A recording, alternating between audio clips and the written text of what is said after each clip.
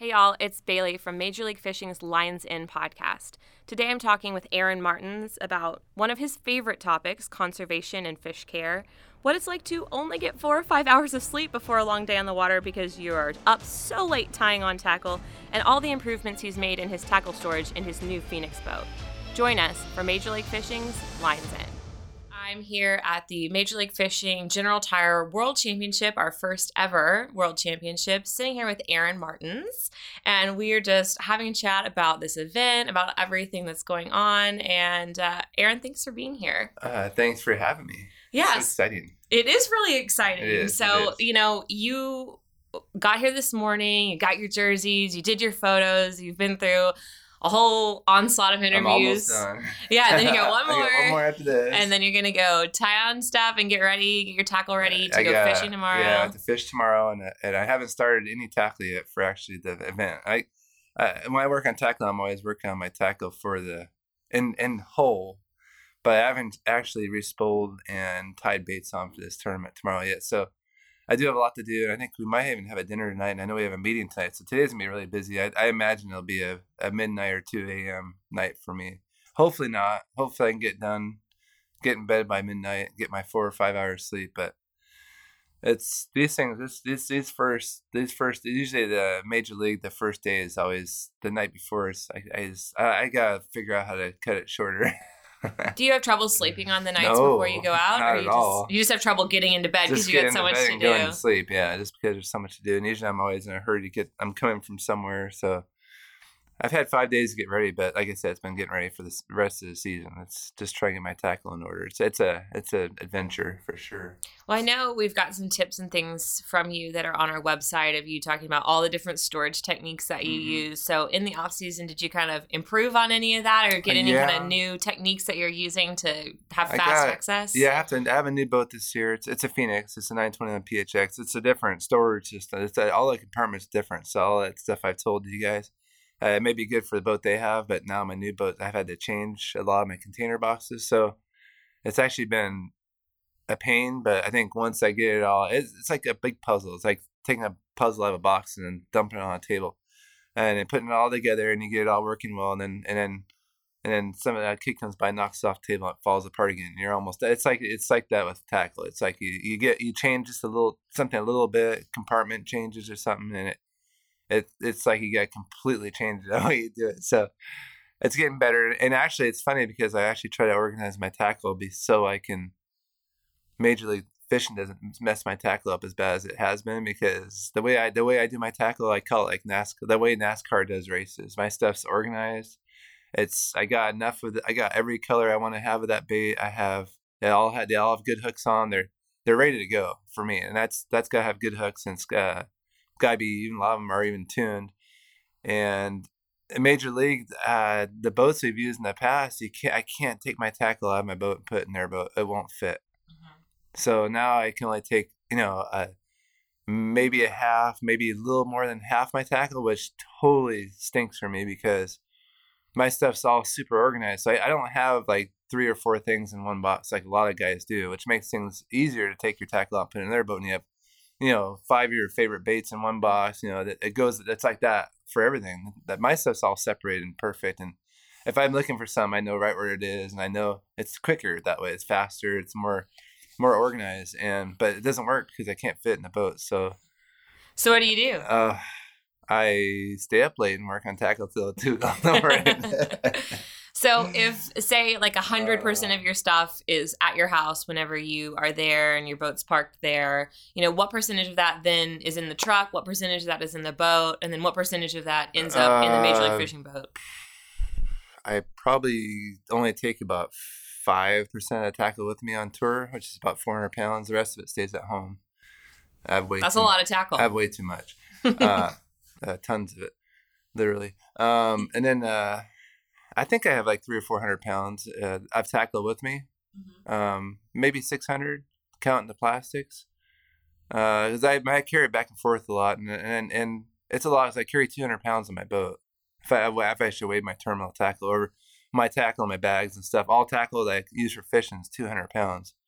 So I got like 10 times that in my truck and camper. So 1,000 pounds. close to it. So yeah, it's in different places, and my plastics are really heavy, and it's funny is I try to carry enough with me to where I can, if I catch them on something, I don't usually have to go to the store or have to order anything. I have it with me, and that's really hard to keep everything straight and organized, but that's how I do things, and that way I never get left without something, and it's heavy. My plastics weigh a lot, and I keep those usually in the truck, but that's definitely my heaviest stuff I have. The rest of the stuff, the crankbaits and stuff, they're actually much lighter, but you get so many of them, they're pretty heavy too. But it's just I'm always trying to shorten, trying to make things easier. And I actually watch the way other guys do their tackle. Edwin and a lot of new guys, and they do it similar, but they just don't have as much. And they don't. And I try so hard to not have so much, but I kind of like so many different things. It's hard not to. Yeah. So when you're coming to an event like this, you don't know where we're fishing yet. You'll find out tomorrow morning when the boatyard, but you do know we're fishing East Texas. You've obviously fished here before. Do you cater what you're bringing to what your knowledge is of East Texas and East Texas fishing? Yeah, you do. It's totally. I mean, it's from Okeechobee to here is actually not too different as far as fishing line. The line I have on my reels and even some of the baits I had rigged up for Okeechobee last week, similar. So it makes it a little easier than going from Cherokee to Okeechobee. But yeah, I mean, I'm just gonna rig up for pre-spawn, spawn, and have a couple of finesse rods just in case you have to. But I'm not. I'm anticipating probably using all 20-pound plus line and a lot of braided stuff and just going fishing. That's what you do here, and with the amount of water we've been getting, a lot of rain we've been getting, a lot of overcast, the water should have a lot of color to it. So, heavy line, big bait, big, bulky, annoying, obnoxious baits probably is what they'll eat the best. So, again, we don't know where we're going. It could be a place where it has few fish but big fish, or it could be a place where you have a bunch of pound-and-a-half, 2-pounders. So there's so much around here that not all these places have a lot of big ones. They might put us on the places, a big one's 5 pounds, and in that case, all that 20-pound line and giant baits or big stuff, heavy stuff's not going to play a factor, and then so you have to be ready for everything. You never know with fishing. Yeah. So speaking of that, you obviously currently hold the single day record for Major League Fishing after the Grand Rapids event. You've caught 88 pounds of bass in that day, which was, it was a good day, I'm sure. Yeah. It was amazing watching you. You're kind of out in the middle there, catching them basically consistently the whole day while everyone else. All day was fine. Yeah. And I loved your commentary that you were like, well, why would I stop now? Once you hit it. So with that day, you had, a lot of 1 and 2 pound fish. You just caught so many that it was easy to get to that 88 pounds. Here, just with, the general knowledge that you have of East Texas and the fishing down here, there can be some bigger fish, and maybe more than some of the northern lakes that we've fished, where you can kind of 1 pound them to death. That may not be the case when someone here could catch a 5, 6, 10, 12-pound fish potentially and rocket themselves up to the first place. Yeah. How does that kind of change your mentality going into your first day of competition? You gotta have. I mean, like I said, we don't know where we're going, but if we go somewhere where all of a sudden you hear 8-pounders being weighed in, or you catch an 8-pounder, and you better have the right equipment and the right stuff to compete with these guys. And I'm sure I will have it all. I usually do. That's why I stay up so late. But it could be like that. It could be where 80 pounds might fall the first quarter. It's possible. So I just want to make sure I'm ready for it. And if the record does fall, I hope I break it. But I'm excited to go fishing. To tell you the truth, all the work I do, which I don't like any of it. I hate it all. I make my own lures too, like a lot of my swim jigs and spinner baits and even weights, and a lot of my stuff I make my own stuff and powder coat them, wet brush guards. It's just my own skirts. I spend a lot of extra time to a lot of you guys do, but I'm just excited to go fishing. I don't like doing all the stuff I do. I don't think I enjoy any of it. Even making feathers for my trailers and all that stuff seems like some people think that'd be fun. It's not when you do it for as many years as I have. That's the job and anytime I can when I get on the water, I have less to do than anybody out there. Usually once I'm fishing in competition, everybody else is behind. Usually, as far as tackle, they're not where I'm more ahead of them as far as organized and being more prepared for stuff. It doesn't always mean you're gonna beat them, but it makes fishing more fun, and it lets you focus on the task ahead of you better than you would if you're disorganized. And with that, obviously when you're fishing other tournament trail events, you're not aware of what your competitors are doing. You're not aware of what they've caught or what they've... Yeah.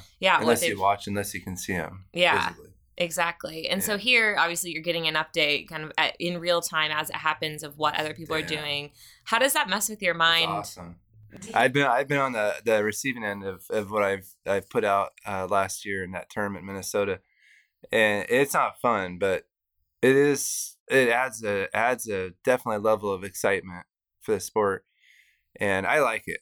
Even when I was getting I was getting creamed before, I still like to listen to it.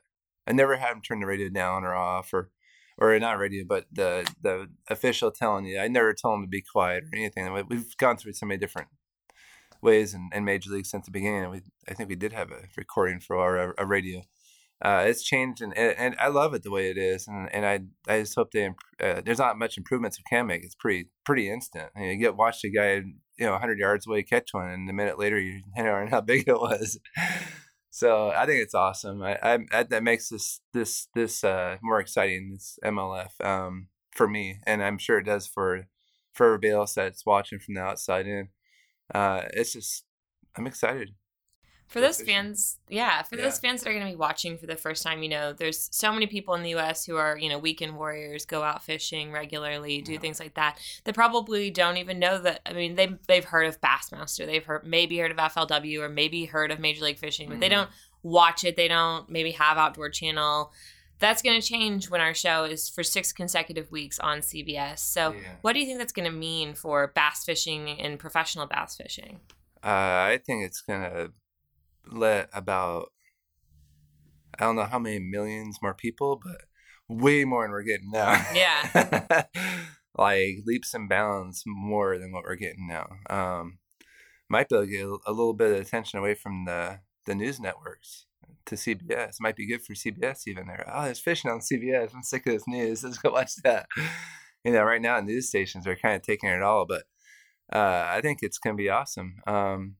Yeah, I mean, you're talking 10, maybe 100 times more people that might see it that would never see it normally. So it's good. I'm excited about that too, but I can't worry about that right now. I got, this would be if I was going to win one of these, and I haven't won one yet. I've come really close a few times. This would be the one to start get my first victory in. So I'm very focused on the task ahead of me, and I want to get to where I'm like I said, when I hit the water tomorrow, I'm super comfortable and confident and feel like I made the right decisions when I tied on and go catch them.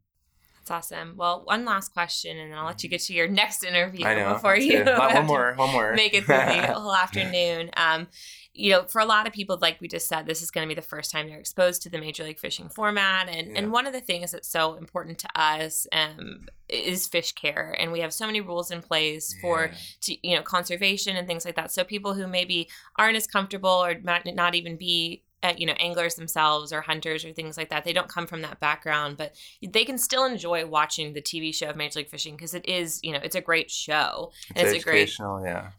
I mean, like you nailed it. Fish care is huge. I mean, a lot of people do eat them. They take them home. Those fish, who cares how you take care of them? You feel bad for them, but fish are here. You got to put them here to eat. So, but the fish you let go, in general, overall, from what I've seen over the last 20 years, a lot of fish get mistreated very, very, very badly, especially in tournaments. And, bass is a great job, probably the best for sure for fish being weighed in, there's no doubt. But MLF took it to another level with letting the fish go on the spot. And that to me is huge for our sport. And my rule was in the beginning was not, we can't let them touch the carpet. As I was sick and tired of seeing guys bounce fish on that carpet. I yelled at guys for the last 20 years, get that fish off the carpet. You're killing it. And you really are. I mean, these guys wonder, look at that fish. It's got like mushrooms on it and stuff. It's stuff growth on it. And that's from the fish, from somebody hitting the carpet or netting the fish and letting it bounce in the carpet. And then they take off the hook, put it in the live well and carry around all day. And at the end of the day, it gets let go, but all its skin's gone. It's got all its protective layers gone. And the fish gets bacteria and parasites that attack it and kill it. I don't know what the percentage is of fish, but certain lakes, certain times of year, I see a lot of fish that have those spots on them, and from not being cared for, and the carpet one's my favorite, because that to me is the worst thing you can do to a fish, is let it touch the carpet, and a lot of guys still do it today, and that's to me very disrespectful to the sport. Unless you're gonna eat that fish, you shouldn't let it touch anything. So that to me is gonna save, and hopefully we can. And this will educate people. I mean, we need to talk about it more, because I don't think a lot of people that do that know how bad it is for the fish. I mean, I tell them, drag yourself down the street a block on a cable and behind a car on blacktop, and that's the equivalent of letting that fish bounce around the boat for 5 or 10 seconds. Drag yourself on concrete. So we got to definitely educate people, and so we can make this sport a better sport. Yeah, and how does that kind of, especially this week with it being pre-spawn, with it being full moon, that's a good point. And bouncing a female fish, if again, if you're not going to eat it, and like a lot of people do, there's people that eat them, but you really should let a female fish go. I think it's full of eggs. It's better for the sport, better for the environment, and you get more fish out of it. But bouncing a female fish, I've seen that done too. That almost makes me.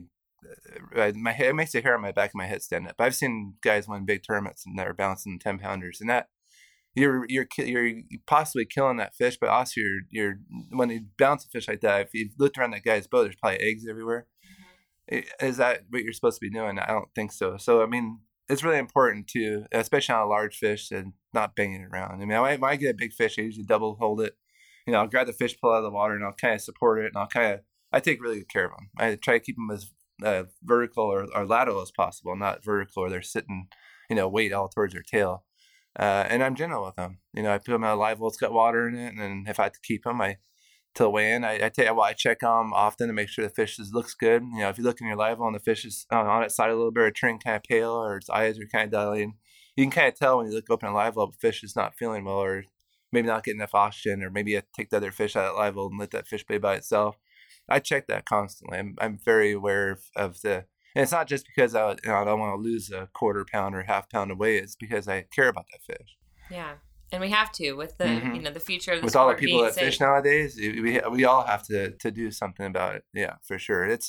And I think we're close. I think it's to me it's progressing too slowly from what I've seen in club tournaments and stuff. A little bit of water and in the bags and stuff. There's a lot of things we need to work on, but if we can take care of that, tournaments will do very little damage to the fisheries, and they'll be able to say something in the future that we're hurting it.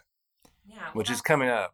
Believe me, with all that stuff that's happening these days with the politicians and stuff in the election, there's gonna be fights in the future, I'm sure, from certain groups that and we don't want to give them any fuel to.